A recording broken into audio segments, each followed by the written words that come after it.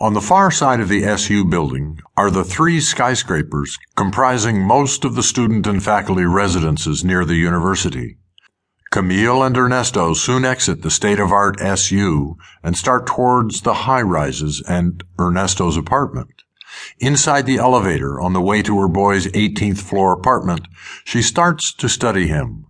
The soft curve of his Italian cheekbones, his more than ample biceps stretching the short shirt sleeves tight, and the bulge discreetly beginning to rise in his jeans. "Stop it," he exclaims, still studying the elevator floor count in the overhead display. "Stop what?" she asks, still studying the bulge. Soon she reaches for it, and he turns, blocking her groping for his meat. They both chuckle and exit the elevator together. "Remember what we talked about?"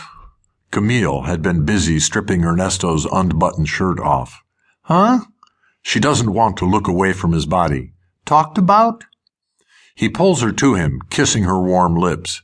"Yeah, the other night." A smile slowly climbs onto her face. "So you'd be okay with it?" He smiles back. "What?" She looks to his eyes, wondering what he's up to. "Okay with it," he finally retorts. "Sure, I guess I'd be okay with it." Just then, there's a knock at the door, a decidedly masculine knock. "No, you didn't." He grins mischievously. "I think I did." "You think?" She rises from the sofa and crosses on tippy-toes to the locked apartment entry. There she peeks through the peephole. When Camille turns, her hand is over her mouth. As she returns to sit next to Ernesto, she can just feel the blush rise to her face. "Oh, my gosh!" She fans her chest. "I can't believe it!" There is a second knock at the door. Ernesto chuckles. "So, should I let him in?" She nods, up and down, all the while not sure if she's crazy for agreeing. Camille barely hears the door open. She had made the mistake of letting her boyfriend know that she has the hots for one of his friends.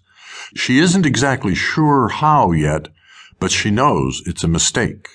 She had also been stupid enough in letting Ernesto know she might like the idea of the three of them in bed together.